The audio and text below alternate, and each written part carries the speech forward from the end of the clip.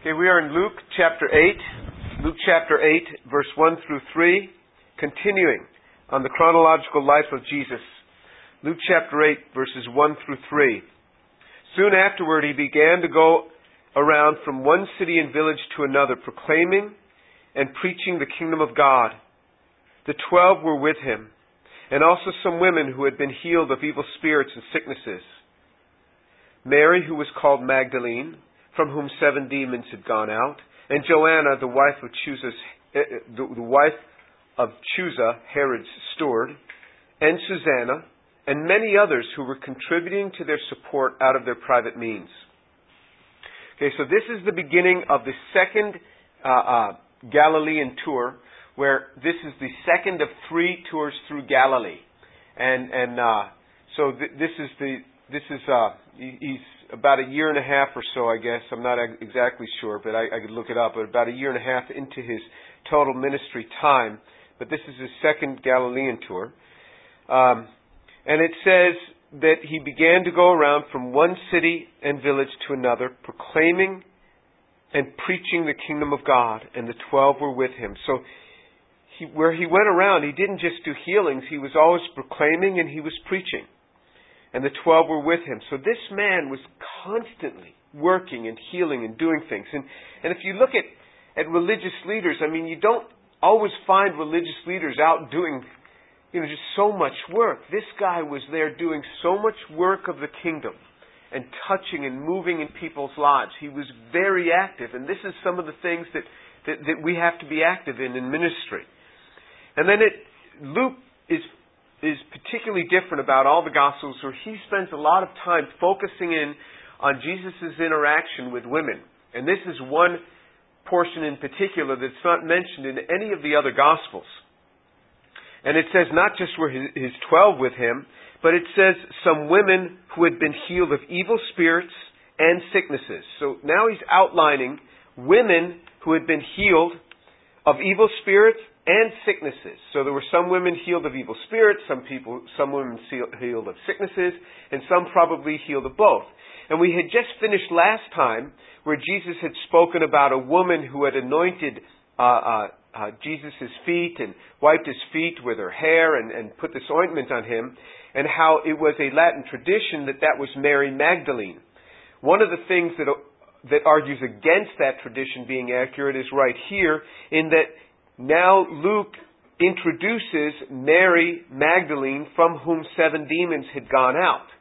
One would think that if in the former chapter it had been Mary Magdalene who had done that he would have introduced her at that point, or that he would have made reference to the work that she had done just in the previous portion in which he had written, because he is writing, as he says in the beginning of his gospel, he is writing chronologically. So this was, so he introduces Mary Magdalene. He says Jesus had cast out from her 7 demons.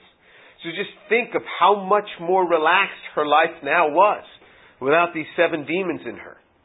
And then there was Joanna, he says, the wife of Chuza, Herod's steward. So Herod, this is King Herod, Herod's steward. So Herod's main guy who's around him, like a chief of staff. This chief of staff's wife, her name was Joanna.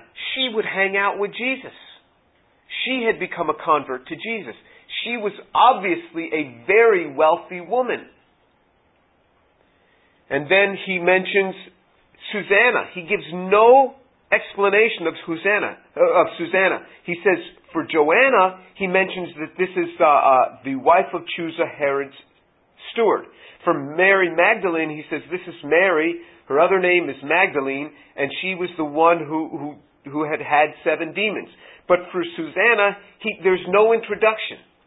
So one would only assume by that the writers to whom he is writing to know Susanna, because he said that he was writing this to the most excellent Theophilus.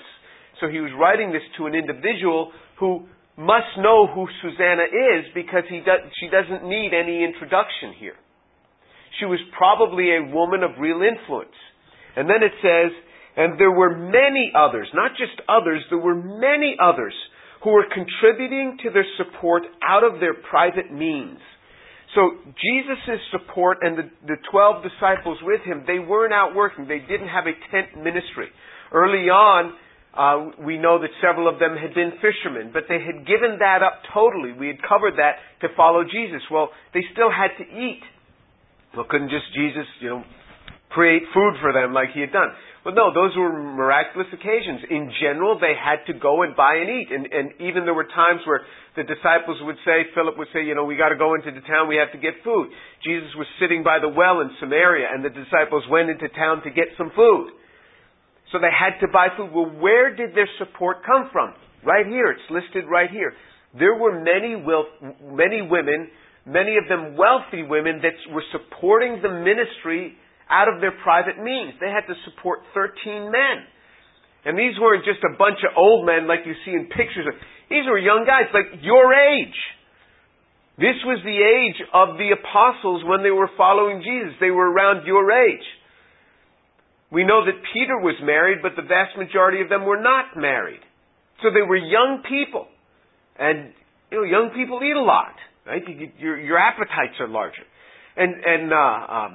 You had to feed them well, or else they might, give up this ministry and go back where they could eat well. And so they had to be well fed. But there were women that supported these ministries. I sat on the board of a ministry, and occasionally we would get these huge donations from women when they would pass away. Because, they had been married, the women often outlived their husbands, and when the women died, they would leave these huge amounts of money to the ministries. It was really nice to see the giving hearts of women, in particular in the body of Christ. They were the ones that were underwriting this. You want to see what is the role of women? They underwrote the ministry. The ministry of Jesus. They underwrote the ministry of Jesus and the ministry of the apostles. There was no church where they had gatherings yet where they could take up donations. That didn't come until the book of Acts and into the book of Acts. Here, there were people that were underwriting this. Predominantly women were paying for this. The sensitivity of women far exceeds generally the sensitivity of men in these sort of things. Women often see the needs of people far more readily than do men. And they want to make sure that those needs are met. People don't leave our home without lots of food. I don't even think of it. I'm just saying, bye. But Shireen's like, let me make a plate for you so that you can eat well tonight. I'm thinking, they'll find something to eat. But no, she cares about this sort of thing. She sees these needs that I don't even think about in people. And it's the same in the children. I figure, the children will eat. And I saw them on Skype when Shireen was in Israel. They were saying, you left us here with this cheapskate. There's no food in this house. There's nothing. And I'm like, what are you talking about? Just look in the cabinets. It's full of food. And so I figured they could just fend for themselves, but they're just so used to their mother taking care of them because she sees their needs so much. Women do this. They see the needs. Now it's interesting that Mary had 7 demons cast out of her. And I remember thinking about this when where's all these demons? You read about all these demon-possessed people, and one day I was driving down the highway, and I was newly married, and Shireen was in the car, and I was thinking, I don't get this demon stuff. There's all these demons talked about in the Bible, and I don't see demon-possessed people. And so then the road, as we're driving down the highway, because of construction, went down to 1 lane. And as we're driving down the highway, it goes down to 1 lane, and the speed limit, there were these signs that said like 40 or 45, so you really had to slow down. And especially in work zones, if you speed, you can get in big trouble. So I usually try to go the speed limit, but particularly sensitive to that in the work zones. And apparently this truck comes like about 6 inches, this 18-wheeler, from my back bumper. And this is just when I'm thinking, where are these demon-possessed people? I don't see them. And he lays on the horn, and I look back, and this guy has got his fist hanging out the window, just livid, that he has to go the speed limit in this. And it's not like I could get to the side. I couldn't go anywhere. There were these barriers on each side. There were only about 12 inches on each side of me. And this went on for miles, and he is so angry. And God just spoke to my heart. You want to see where the demon-possessed people are? They're all around you. They're all around you. And so I became more sensitive to this sort of thing. Jesus cast out 7 demons from this one woman. You start doubting these things and you ask God to show you. You'll start meeting some demon-possessed people, and I've had many experiences with them thereafter, where they could clearly see in me things that nobody else could see, that were prophetic. They could see things in me of who I was and they would say it, and it was very, very strange dealings with these sort of folks. But this is clear. Jesus said, the Scriptures say that He cast out 7 demons from this woman. Okay, now let's turn over to Mark chapter 3. This is probably one of the most profound sections within the Bible. And in Mark chapter 3, this is talked about in 2 Gospels. This next thing that happens during the Galilean tour, the second Galilean tour, is in Mark chapter 3. It mentions this, but it's much more extensive in Matthew chapter 12. But we're going to just pick out a couple of things in Mark chapter 3.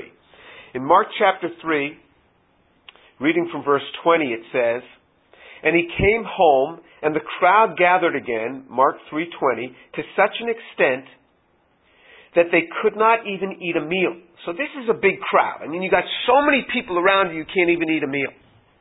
"When His own people heard of this, they went out to take custody of Him, for they were saying, 'He has lost his senses.' The scribes who came down from Jerusalem were saying, 'He is possessed by Beelzebul, and he casts out demons by the ruler of the demons.'" Okay, so there are a couple of things that are mentioned here. Specifically, one of them is that His own family and friends saw Jesus changed His behavior to such an extent that they thought He had lost His senses, and they wanted to take custody of Him and just lead Him away. So something unusual had happened to Jesus in this place, where there was a real change, where all of a sudden His friends and His family think, he's just gone too far, he's just lost it. We got to protect Him now. And the scribes had come down from Jerusalem. So remember, Jerusalem is south of the Galilee, but because Jerusalem is on a mountain, the way Jews always wrote, and still write today, you come down from Jerusalem. Even if you're heading north, as far as the map goes, you come down from this mountain on Jerusalem. And not that Jerusalem is the highest mountain around either. It's just that this is what the terminology that's constantly used by Jewish writers. So it's the terminology of the day. They had come down. So this was initiated by scribes from Jerusalem. Now remember, this is a 3-day journey by walking up to the Galilee. So here they are. They've come from Jerusalem.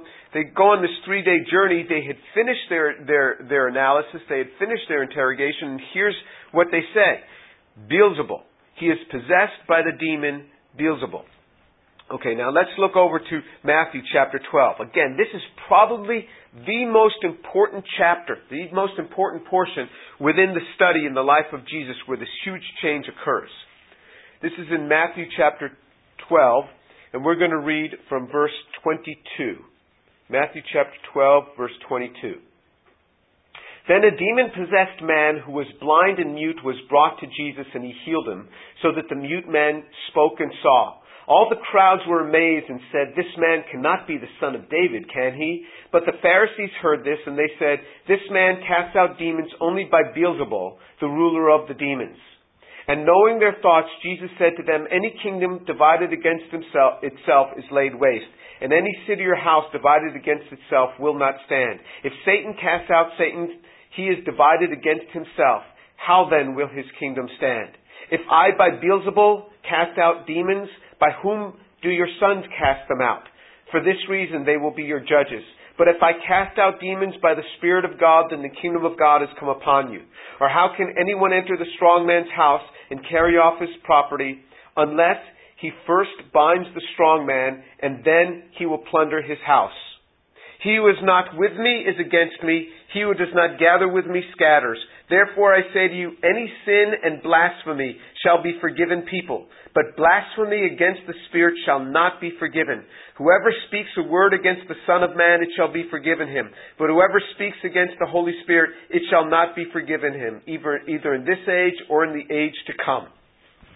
And then he starts to go on, and we'll look at that. But let me set the stage for you here. There are 3 messianic miracles that the Jews themselves, in their writings, which you can read today in the Talmudic writings, that they taught that only Messiah could do. What was the first one that we already covered? Only Messiah could do it. Cure a leper, particularly a Jewish leper. Only Messiah would be able to heal a Jewish leper. There are chapters in the book of Leviticus on how to deal with a Jewish leper. Never had a Jewish leper been healed. They said then only Messiah would be able to heal a Jewish leper. That was in their tradition. He came, he healed a Jewish leper. He said, go to the priest, have him check you out, because the healing is not complete until it's confirmed by the priests. That was a profound healing. Only the Messiah would be able to do that, they taught. The second thing that only the Messiah would be able to do was to heal, cast out a demon from a man who was mute or dumb. Man who couldn't speak. To have exorcism was not special in those days. Jesus even says down in verse 27, he says, by whom do your sons cast them out? So in other words, he's saying, you yourselves cast out demons. Exorcism was not special in those days. And it is prescribed the way you carry out exorcism. You can read it in the Talmudic writings today. We have those. This is not guesswork. We have them. It's the same Talmud that the Jews read today. Lots of those portions had already been written in the first century. They were reading the same things you can read today. So the way exorcism is done is that you identify this person who has a demon and you ask them by their mouth. You say, what is your name? And then the demon speaking through the individual identifies his name. The demon identifies his name, and then by their name you cast out that demon. That is the prescribed Jewish way of exorcism. Generally, Jesus never did that. Generally, he just cast them out. He had no interactions with them. They would start saying, oh, you're the Son of God. He says, get out. Boom, they were gone. Later on in this, we will read that he goes into the area of the Gadareans and he casts out a demon from a man by identifying him using the strict Jewish protocol. He identifies the demon. He says, what is your name? He says, my name is Legion, for we are many. And in that name he casts out that demon. Jesus didn't generally use the Jewish prescription. He generally just cast them out. But there is one case that he casts them out using that name, using that prescription. But the Jews said only Messiah could cast out a demon from someone who is mute because they couldn't speak. The name of the demon couldn't speak.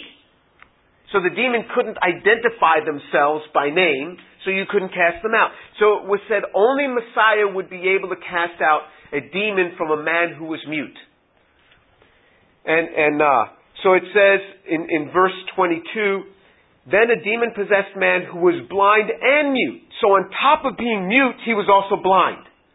I mean, there's a lot of things wrong with this person. They're blind and they're mute. They were brought to Jesus and he healed them so that the mute man spoke and saw. So on top of being able to speak again, he also saw and his demons were cast out. This was huge. But as was in the other things, previously, when Jesus would cast out demons, and it's recorded what the people said, what they said is, by what authority does Jesus do that? That is not what is said here. It doesn't say that. What is said here is, all the crowds were amazed and were saying, this man cannot be the son of David, can he? Because they themselves had been taught by the Pharisees, by their rabbis, that only Messiah would be able to cast out a demon from one who was mute.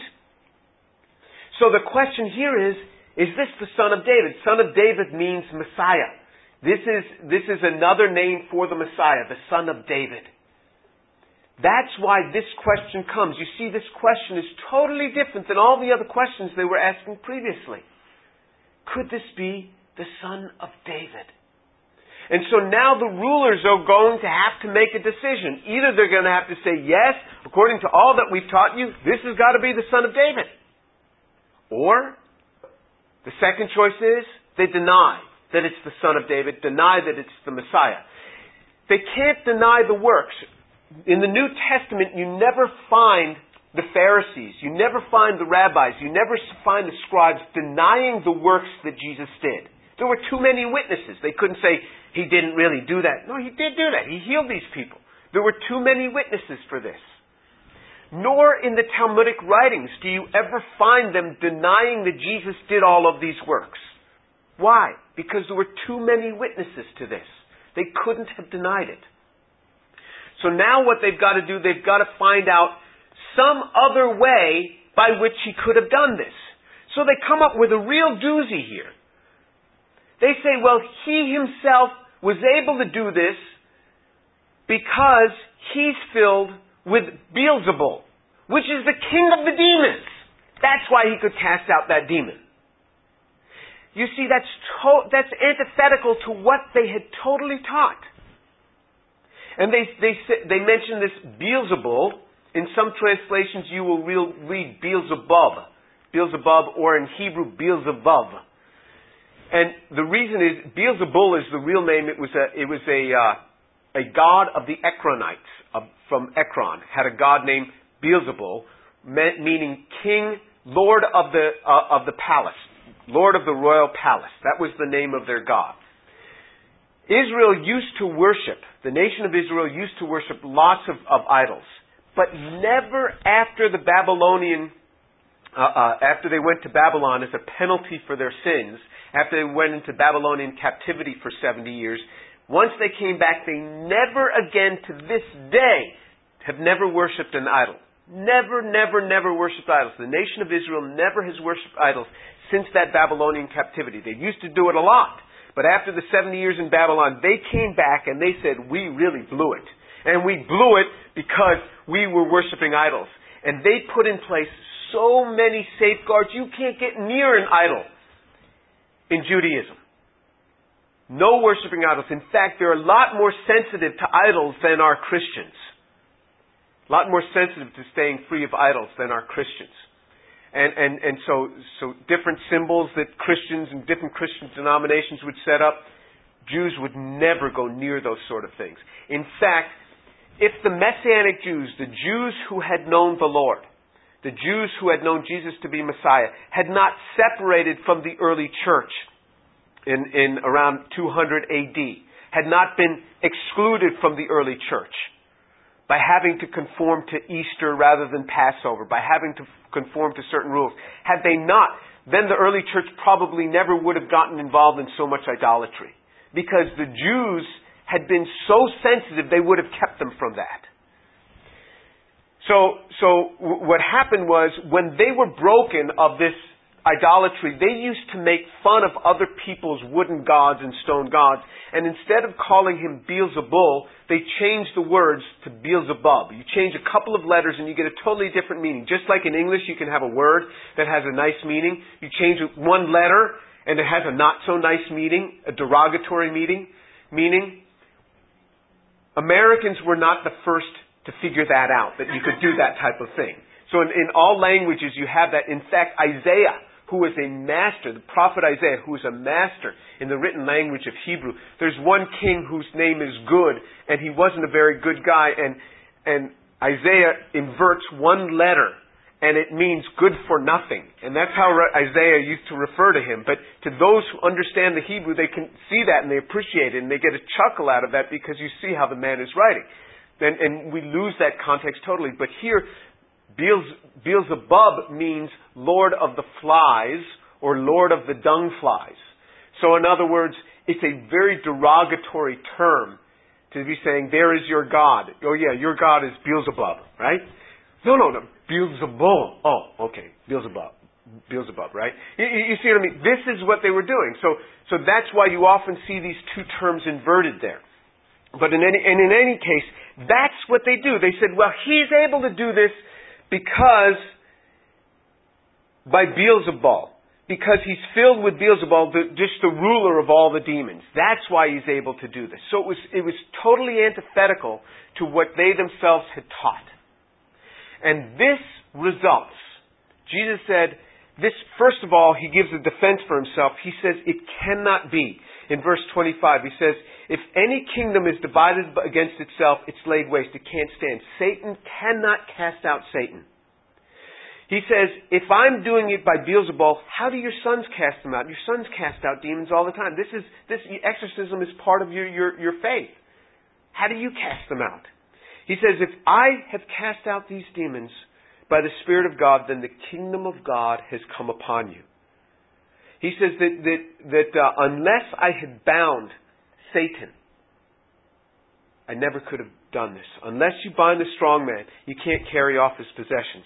And then he proclaims upon them the unpardonable sin. Let me tell you what the unpardonable sin is. The unpardonable sin is the national, not individual, the national rejection of Jesus as Messiah while he was physically present with them under the pretense that he was demon-possessed. It is the national rejection of the Messiah while he was present with them with the accusation that he was demon-possessed. That led to the unpardonable sin. The unpardonable sin is not something, absolutely not something that could be committed today. It is not something that could be committed today.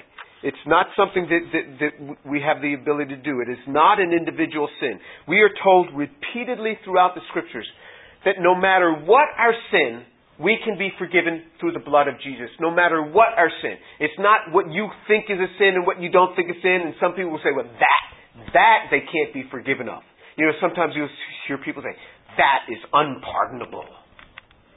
Well, not in Christianity it's not. Maybe in your own mind it's unpardonable, but not in Christianity. Not by the blood of Jesus it's not unpardonable. And I would never, God help me from ever proclaiming unpardonable sin upon anyone. Jesus died for them all. It wasn't one more than for another. Individuals from that day were saved out of this.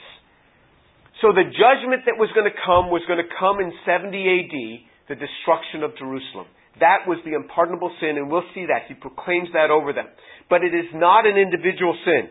The second thing is, it is unique to that Jewish generation. It is not all Jewish generations. We will see throughout the rest of this chapter 12, Jesus again and again is going to say, this generation, this generation, this generation, those people in that day, no other Jewish nation had Jesus physically standing before them, present with him, saying, I am the Messiah, here's the works that prove it.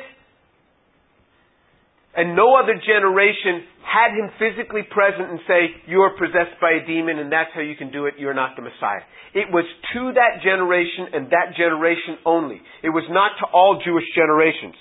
No other nation can commit this because Jesus has never physically been presented to any other nation as their Messiah. So it's not that another nation can come under the unpardonable sin. And the offer of the Messianic kingdom in their generation has now been rescinded. Had they received him, he would have set up the Messianic kingdom in their generation.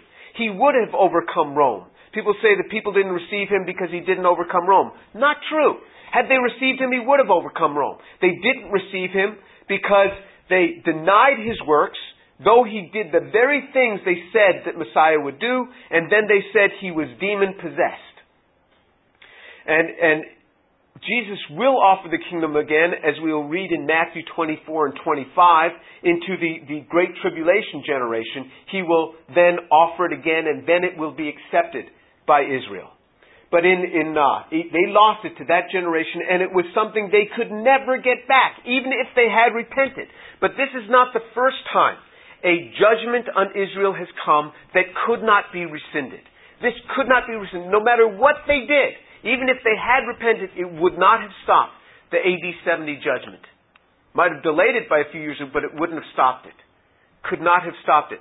This is the third judgment that came upon Israel that didn't matter what they did, it couldn't be rescinded. The first one was at Kadesh Barnea. Moses, they came out of Egypt. Moses had these these 600,000 people with him, comes out of Egypt. In about 40 days, they get to Kadesh Barnea. Not 40 years, about 40 days they get to Kadesh Barnea. Not long. About a month they get to Kadesh Barnea. It's not that far of a walk. It doesn't take 40 years to get from Egypt to Israel. Easily. In a month you could do this. In a matter of a week you could easily do this. So he walks. They get to Kadesh Barnea, which is this.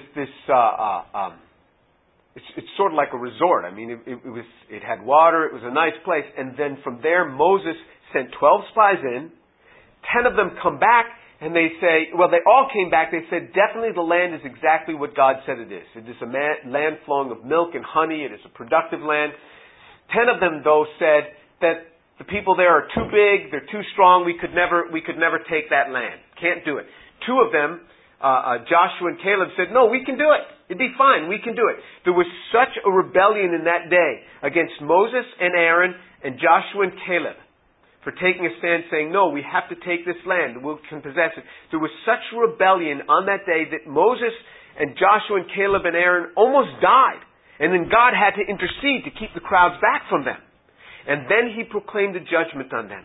He said, because you saw it was exactly what I said it was, but you refused to enter it, I'm proclaiming judgment on this nation where every one of you who's 20 years old and upward, that's where defined adulthood, 20 years old and upward, every one of you 20 years old and upward will die before you ever get into this land. You will now wander in the wilderness for 40 years. Everyone 20 years old and upward will die. All of you 19 and below, that you don't have to die, you could enter the land. But you might be almost 60 years old next time you come to this spot and try to enter this land again. So he has to march around. It says in Numbers 13 and 14 that the people repented. They heard God. They repented. And in fact, even a small group of them tried to go in and they got all beat up. It didn't matter that they repented. Their sins were forgiven. The sin was forgiven. You repent, the sin's forgiven. However, the judgment stands for 40 years. And all the people died. That was the first time. There was another one. King Manasseh, was the most wicked, most evil king in 2 Chronicles chapter 33. You can read about King Manasseh. King Manasseh had blood flowing through the streets of Jerusalem, turned the temple that Solomon had built into a temple where there were idols and prostitutes. God proclaimed judgment on Israel, and he said that they would be taken into captivity for 70 years. It says Manasseh repented. Manasseh confessed the Lord, gave his heart to the Lord. And it says God forgave him. But guess what? It didn't stop the judgment that God proclaimed. It couldn't be rescinded. Manasseh spoke, Manasseh repented, and his son Amnon, and then Josiah, the good King Josiah, just redid everything. Rebuilt everything. And God said, I'll delay it because of good Josiah. I won't bring about the judgment in his day. And as soon as Josiah died, it just went to pot again, and boom, they went into captivity for 70 years. Couldn't be rescinded. This is the third time. Couldn't be rescinded. The judgment came. Couldn't be rescinded as a result of this word that came forth. So this is what happened. And this is what Jesus spoke. He spoke these very words. And you see now a huge change in his ministry. There are different things that are going to happen because of this change, because of this denial. And you say, well, there's many people that didn't say this. The rulers said this. They did. And Israel, from that time, we read many times in the Old Testament how when there was a good king, Israel followed the Lord. Israel would follow the Lord when there was a good king. And then as soon as a bad king came, they'd do bad, just like the king. And the good king came. There's this leadership complex that had always been in Israel and remains to this day. If you are in the habit of sharing the Lord with Jewish people, as a Messianic believer, you share the Lord with Jewish people and talk of Him of being the Messiah, you will always get this question eventually. If Jesus is really the Messiah, why don't the rabbis believe it? We will do what the rabbis tell us.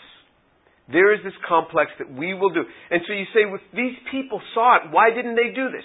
It was this complex with leadership. If leadership denied it, they were going to deny it. It was in that day, it is today, it was back in the Old Testament.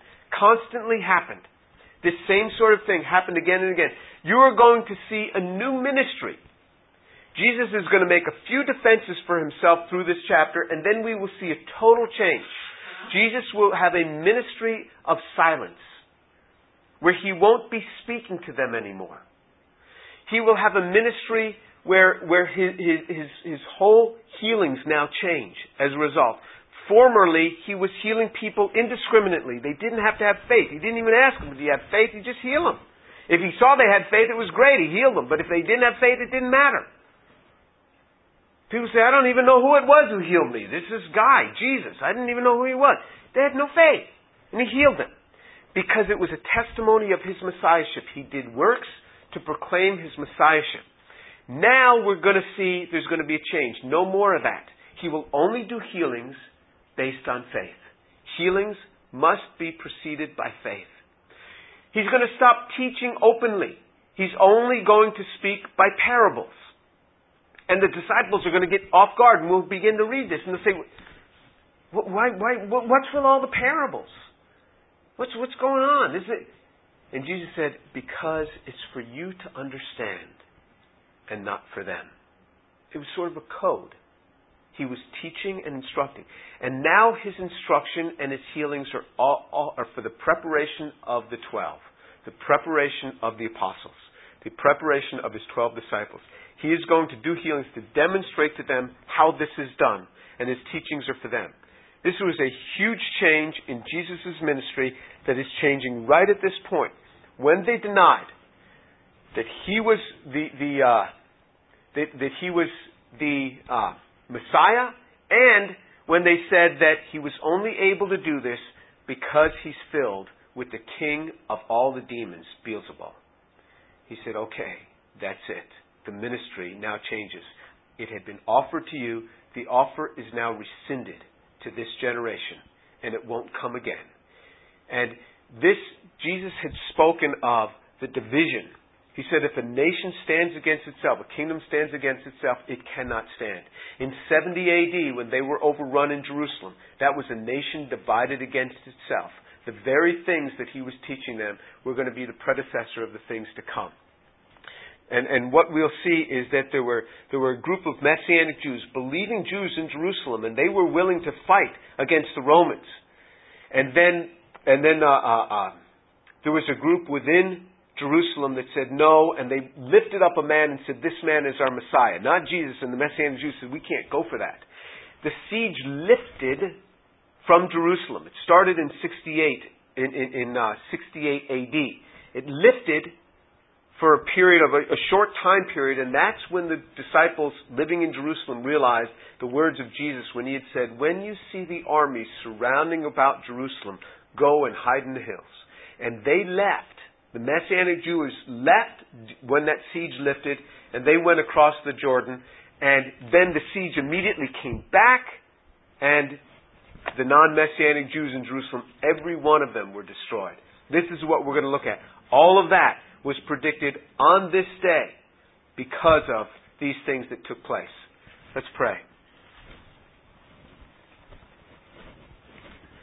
Father, thank you so much for the truth of your word, for what you put before us. Father, I thank you because your word is true. And what Jesus demonstrated was good and right. And what he proclaimed were the words from God. Father, thank you for your mercies that we can look back on this. And we can see that everything that Jesus did, everything that Jesus did is a result of the things that the people said. Father, thank you. Thank you, Lord, how good your word is. And we praise your name for it. In the name of Jesus. Amen.